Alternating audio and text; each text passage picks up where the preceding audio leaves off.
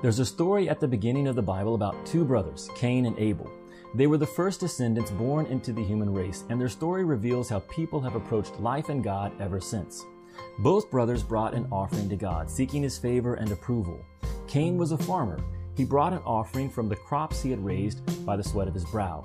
Abel was a herdsman. He brought an animal from his flocks and sacrificed it to God. God had respect for Abel's offering, but not Cain's, and this made Cain angry. But God explained that all Cain needed was to seek Him on his terms. God's favor and approval would come to Cain through the blood of a lamb, not through the fruit of his own success. Would Cain submit to God, or would he demand that God accept him on his terms? The story ends in tragedy and serves as a reminder to us today. We get God on His terms, not ours.